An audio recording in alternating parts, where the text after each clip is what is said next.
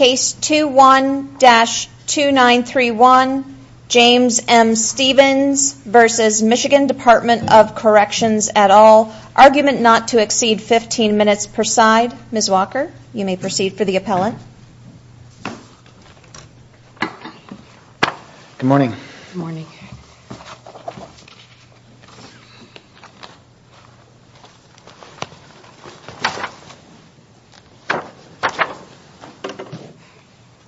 Good morning, and may it please the Court. Johanna Walker, Court-Appointed Counsel on behalf of Appellant Mr. James Stevens.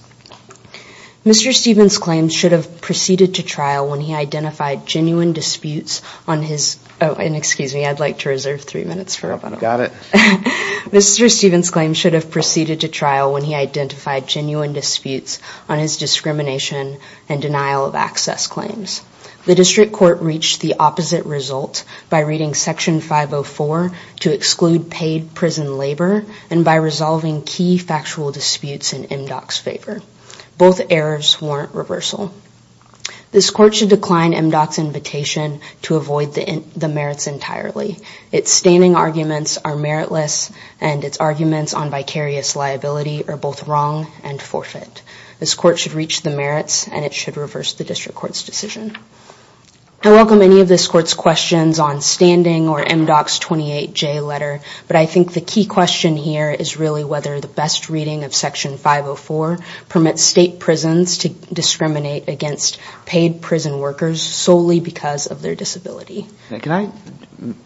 One thing that's confused me a little bit about the case is just looking at 504, and it seems like everybody's mainly thought of it as an employment case, and I'm right in thinking there's a dichotomy there. 504 is not just about employment discrimination, and it can also be discrimination in services, or I guess they say be subjected to discrimination under any program. Is there general agreement that any program would include prison-related programs? Yes, I think... Is there any dissent on that point? I mean, are there some folks that say, well, no, you really can't think of a prison and its programs or how they do things as something that's covered by 504? I don't think there's any dispute on that point, and as early as 1999, this Court, I think in Key v. Grayson, has recognized that prisons and prisoners are covered under Section 504 broadly. So we do agree that there's kind of this odd singular fixation on the word employment in one definition of individuals with disabilities that Section 504 incorporates. But not exclusively.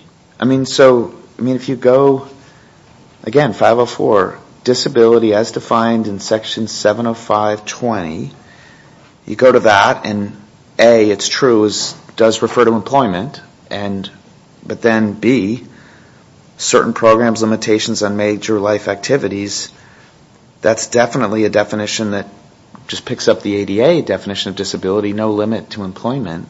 We agree, Your Honor, and maybe the easiest way to resolve this case is to recognize that Section 504's incorporation of the definitions under 705.20 incorporate both of those definitions. The District Court was wrong to focus on employment when individual disabilities is defined far more broadly, and to send it back to the District Court to resolve the employment discrimination or to allow the employment discrimination claim to proceed to the jury.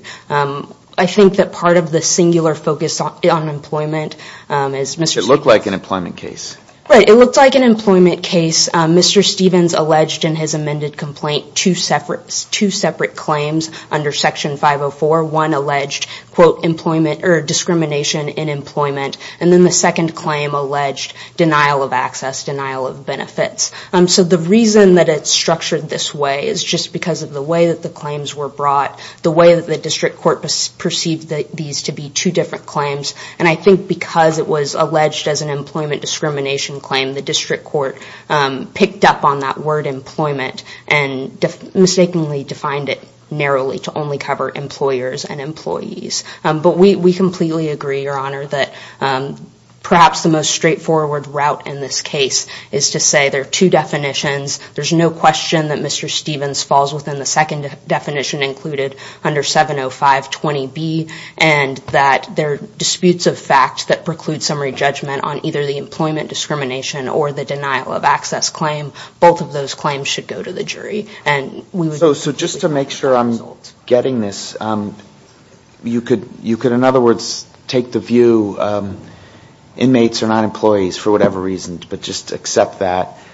But if they're not employees, they still can be programs, and the programs can be work-related jobs as part of your rehabilitation, part of being an inmate, frankly.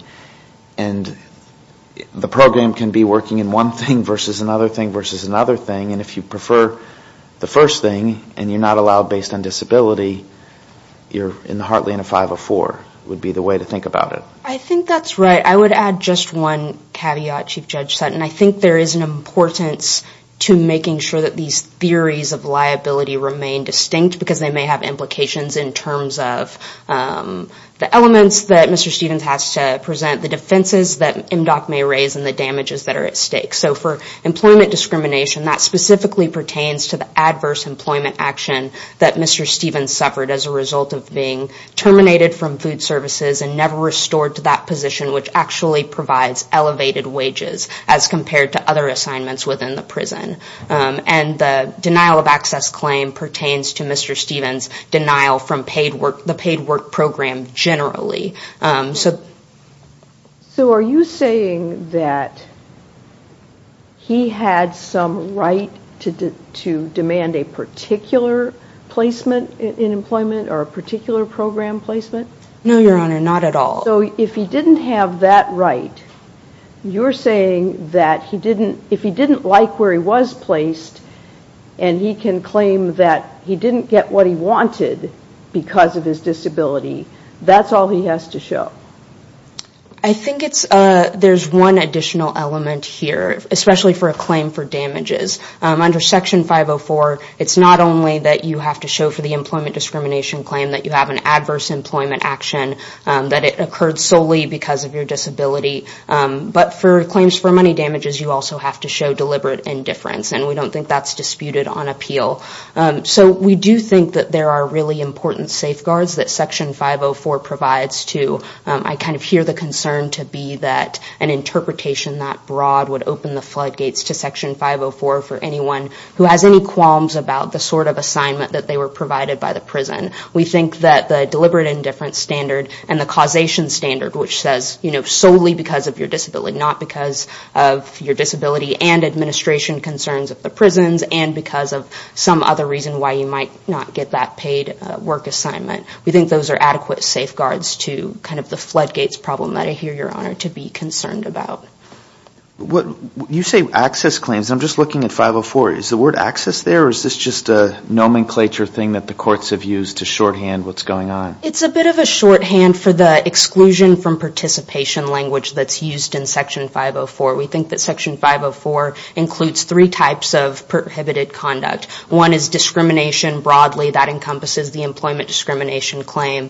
It's denial of benefits and exclusion of participation in a program. Okay, so I got it. So how about on, fact disputes? Because you got to admit there's pretty modest damages here. There's a pretty modest thing going on, but fine. It seems to be enough for Article 3, standing. But it's not clear how much your client wanted. Isn't it fair to say the record's ambivalent about that? He himself was like, if I take this job, people are going to assume I'm contagious, etc. So what do we do with that? You must know what I'm saying. Sure. I think I hear a couple of things that your question is getting to, Your Honor. I think part of it is the amount of damages at stake, and part of it is whether Mr. Stevens really wanted this position. Yes. And so maybe it's the latter question is the one that I'll focus on first. I want to clarify that when Mr. Stevens said that he would prefer a non-food handling position, the record is, viewed in the light most favorable to Mr. Stevens, shows that that food services, despite the name of the program, offered a range of non-food handling positions. That's, bussing of tables, cleaning of dishes, clearing of the garbage disposal, distributing utensils. And so I don't think at all Mr. Stevens was ambivalent to working in food services. He just had a slight preference to not work in the serving line of food services. And in fact, he presented evidence below saying that he was particularly interested in food services because the social worker recommended it to him. It would be particularly good for his mental health, and it offered an elevated pay scale, which was of particular interest to Mr. Stevens. So we don't think it's ambivalent, and we also don't think that pertains to the Section 504 inquiry, which is really focused on whether MDOC discriminated against Mr. Stevens solely because of his disability, not, the degree of interest that Mr. Stevens had in a particular position. Then your answer to the de minimis thing would be it's not de minimis because a week of differential wages is still a week of differential rate wages? Sure, we think it's not de minimis. First, for Article 3 standing points, the Supreme Court has said, $5 is enough to pass through the Article 3 barrier. We also don't think it's de minimis. I think it's unique because it arises in the prison context where wages are low, but if anyone else lost 2 weeks of wages, I think people would certainly view that as being substantial. We also have the period after he was transferred in which he received a lower rate of damage or a lower rate of wages because he wasn't in food services anymore. So I do think there are really important questions about how much in damages are on the table, and on remand I think those would be resolved. But the key error here is that the district court granted summary judgment, said there was no liability on either the denial of access or employment discrimination claim, and both of those errors warrant reversal. Could you briefly address Hyler versus Brown, what your response is to that, is to Hyler? Sure. I think Hyler is not particularly on point for this case just because it involves a different version of Section 4. It involves a case of individual capacity liability. This, of course, is a claim against a public entity. Both this court and the district court found, and we do not dispute, that a public entity is the only proper defendant under Section 504 for these claims. So we don't think Hyler is on point or really probative of the analysis at all. Thank you. All right, you'll get your full rebuttal. Thank you very much. Mr. Thurber. Thank you, Your Honor.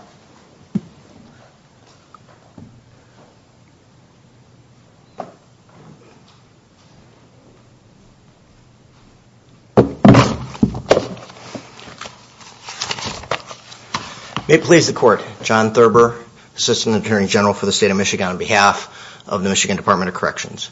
This Court should affirm the District Court's decision to grant summary judgment on behalf of the Michigan Department of Corrections.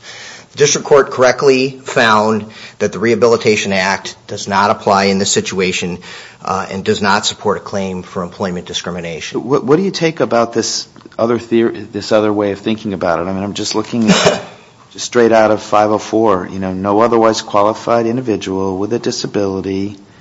We've established the definition covers ADA, not just employment related, be subject to discrimination under any program. I mean, maybe I don't know this. Is it true that the Michigan prisons get federal assistance? I'm assuming they do. Yes.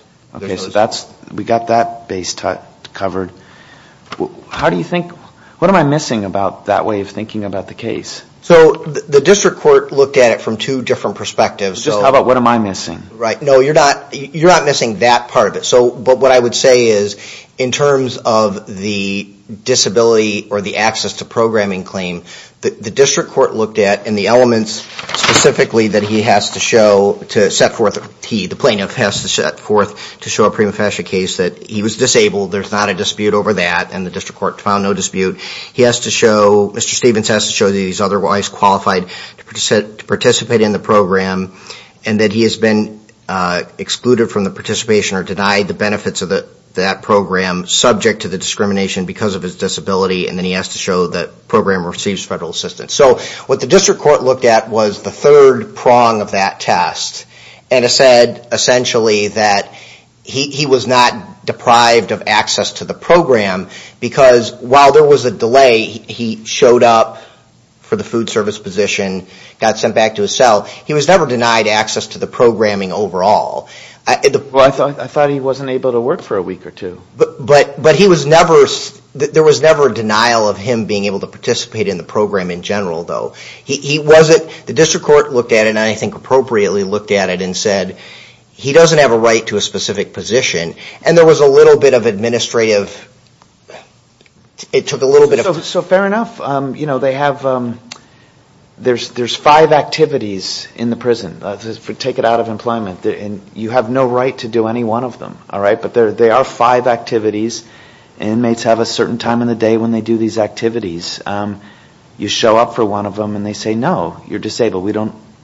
So you didn't have a right to it. Why? What does that have to do with it? If it's a program that is available, you're initially into it. No one denies you because of some non-disability related consideration, and then denies you because of disability. I'm puzzled what to do with that. Well, in this instance, he certainly wasn't denied access to the overall. I think we're focused too much on looking at this like a job. I'm actually trying to take it out of that. I'm saying working is rehabilitation. Working is helping people learn to be responsible. Well, let's just not call them employees. I'll grant you that for sake of what I'm saying. It's a program for the betterment or keep people busy in prison, whatever you want to call it. He starts in it, and then you have this statement, no, and then he's not doing it. But he wasn't denied it because within a week he was put on another position. But that just shows how silly the case is. That it's a week's worth of. Are you getting $550 or $750? Have you thought of mediation? When I was asked to brief or to take this case for oral argument, that thought ran through my head that this was a very low damages case. I had a colleague who coined the phrase constitutional small claims court, which is what often comes up with these kinds of prisoner cases, that they're very small damages. I would concede, you're right, that there are. Well, at least is it worth having our mediator talk to the two of you, or is that a non-starter? Well, I would never say never. I've used the court's mediation program before, but these are big issues, though. I think that while the damages in this case may be small, they are big issues that warrant resolution. Tell us how to construe 504 outside the employment context in a way that resolves this big issue. I mean, that's why you're here. You're saying it's not about the money. You really want to have the authority to offer programs and suddenly say you can't stay in this program because of your disability? Is that what you're looking at? I would go back to, and forgive me for sounding like a broken record here, Your Honor, but he wasn't denied access, though, because he was put. Wasn't the response that you can't be on the serving line? I mean, how is that not being denied that job based on the reasons stated by the person who said he couldn't be there in the presence of MDOC officials? Well, I would look at it because he was, while he didn't get that specific position, he was given a position, again, almost immediately. Well, he was offered a step. He didn't want that position. He said, I don't want to be here because people are going to think badly of me because I have Hep C. So I'm struggling with how he was denied anything at that point. That after he was removed from that, if there's a denial, it has to come next, doesn't it?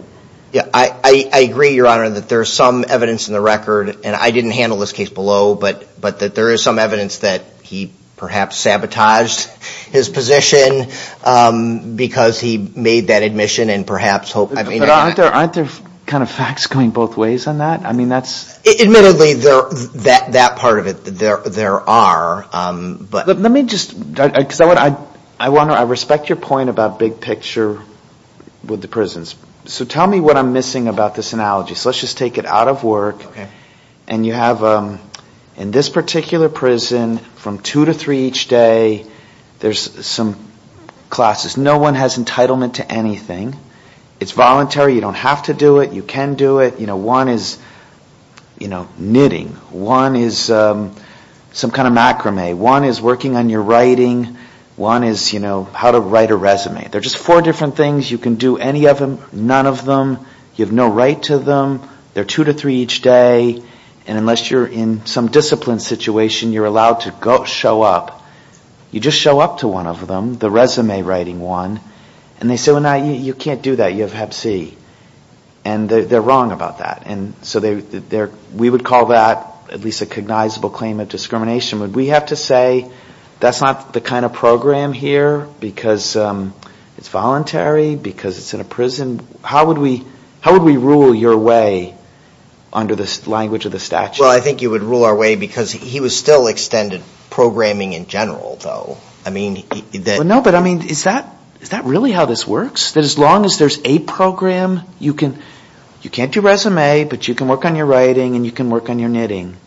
That's how this works? Yes. There's no right to a particular program. No, there's a right not to be discriminated in doing any program. I thought that's what this said. But the department doesn't have to provide you with the program that you want. But you're saying that the department can't say,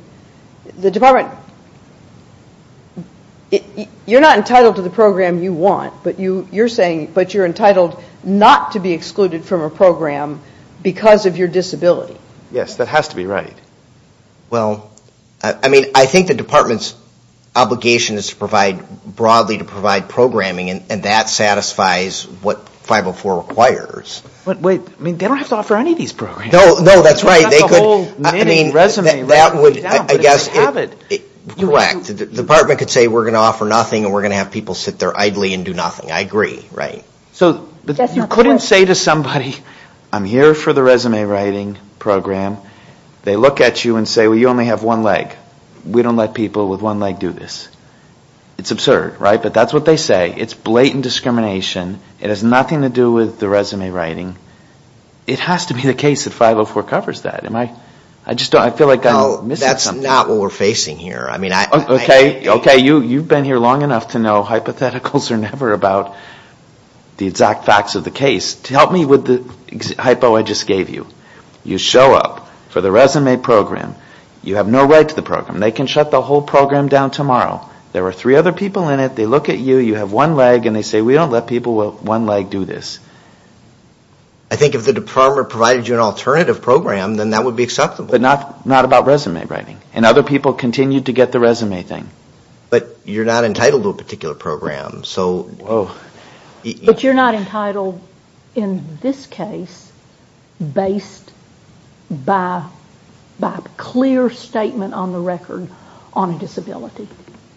So your statement is that we can deny you that because you have one leg, because you have Hep C, after having already offered it. I don't think anybody disputes you don't have to offer the programs, but if you offer them, you can't discriminate.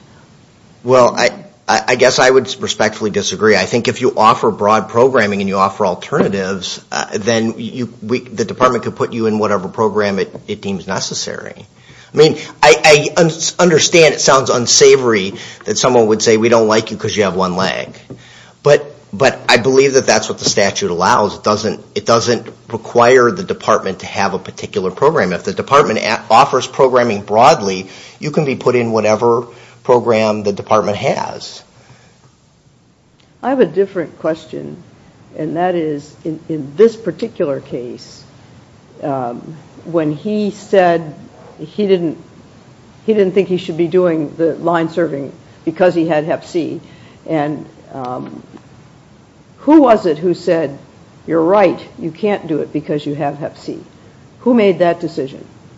Well, as I understand the record, it was his initial conversation with Ms. LaRoe, L-A-R-O-E, who was the contract food service employee, and then there was some discussion in my reading of the complaint that there was a Judge Strange, you referenced, right? There was an MDOC corrections officer who was nearby who at some point during this exchange intervened and said, no, you shouldn't be here.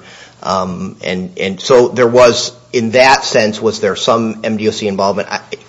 The risk of not wanting to sound too much like I testify. The officer's job in that respect, though, I think was simply... Is there a genuine issue of fact of whether MDOC had a part in saying, no, you can't be in the food service area? I would say no, because the department immediately, or as soon as was administratively possible, placed him back into another position. That's not the question. Judge Batchelder is asking you if MDOC was present and had in some capacity acted to tell him he should not be in that position. That's her question. Well, I'm not even zeroed in on the particular food service serving position, which he was the one who said he shouldn't be doing this. My question is, he wanted another position, as I understand this record, he wanted another position but still in food service because it was going to be a better deal for him in terms of how hard he wanted to work and how much money he could make. So my question is, what part did MDOC play in not allowing him to be in the food service area at all? I don't think the MDOC, well, in fact, I think the MDOC, I would say the MDOC didn't directly play any role in that. I mean, the MDOC reassigned him. That was their choice. It was, but the department again has the ability to do that because he's not required. They're not required to give him any particular position. But that's not even my exact question. My question is, when you have a contract provider of the food service, and it was the contract provider in the first instance who told him, no, you can't be on this line. Right. Could MDOC overrule that and put him back into food service? Or did the contract provider have the ability to just say no? I would say ultimately the MDOC in that situation would have had the ability to do that. My understanding of the contract is that the MDOC would have had ultimate authority over an issue like that. And MDOC policy certainly we know subsequently what happened is that when he went back to Ms. Sage, who was the classification director, went back and did some more inquiry and looked and found that hepatitis C should not have been a barrier, at least in this particular circumstance, to him working in the kitchen. So the MDOC MDOC policy would have governed that situation, so the MDOC would have had the ultimate authority, correct, in that situation. I think we're good. All right, very good. Thank you. I appreciate all the court's questions. I was just going to touch very briefly. I see I've got 35 seconds left to sum up very briefly. I would respectfully ask that this court affirm Judge Maloney's decision granting summary judgment to the Department of Corrections and to affirm on both counts that the way, at least in terms of the way Judge Maloney structured his opinion as to the employment claim, that there was not a claim there was no claim for employment discrimination because the Department of Corrections is not an employer under the Rehabilitation Act, and as to the discrimination claim under 504. They both seek the same damages, by the way? The access and employment claim? I would think those damages would meld together, Your Honor. Yes, correct. I would think there would certainly be overlap in those two. Yep. All right, thank you very much. Thank you, Your Honor. Ms. Walker, you have a few minutes here.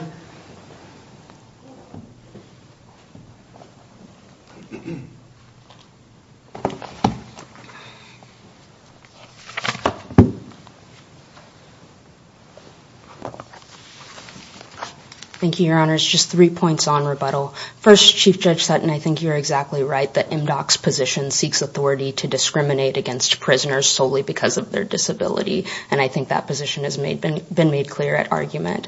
Second, I think it's exactly right that the fact that a prisoner doesn't have a protected liberty and interest in a particular position does not change the fact that they have a right under federal law not to be discriminated against solely because of their disability. And I actually agree with MDOC, my friend on the other side, that this case presents very big issues. The purpose of Section 504 was to eliminate barriers to folks with disabilities being able to participate in their communities. Those barriers exist not only when someone is discriminated against, but when they suffer the dignitary harm that comes with being told, no, you cannot participate in this program or activity that receives federal financial assistance solely because of your disability.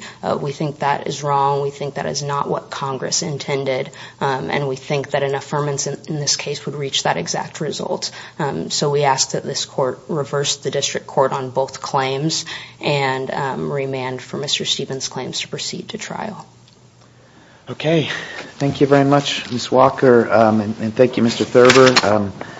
I've been in your position representing the state of Ohio, and a lot of people to think about standing behind you when you're answering questions. So we appreciate that. And Ms. Walker did this pro bono, and Mr. Stevens had a lucky day when you came across his world and took on this case. So you did a terrific job, and we're really grateful for both of your work in both the briefs and the arguments. And above all, answering our questions, which is never fun, but very helpful to us. So thanks a lot. The case will be submitted.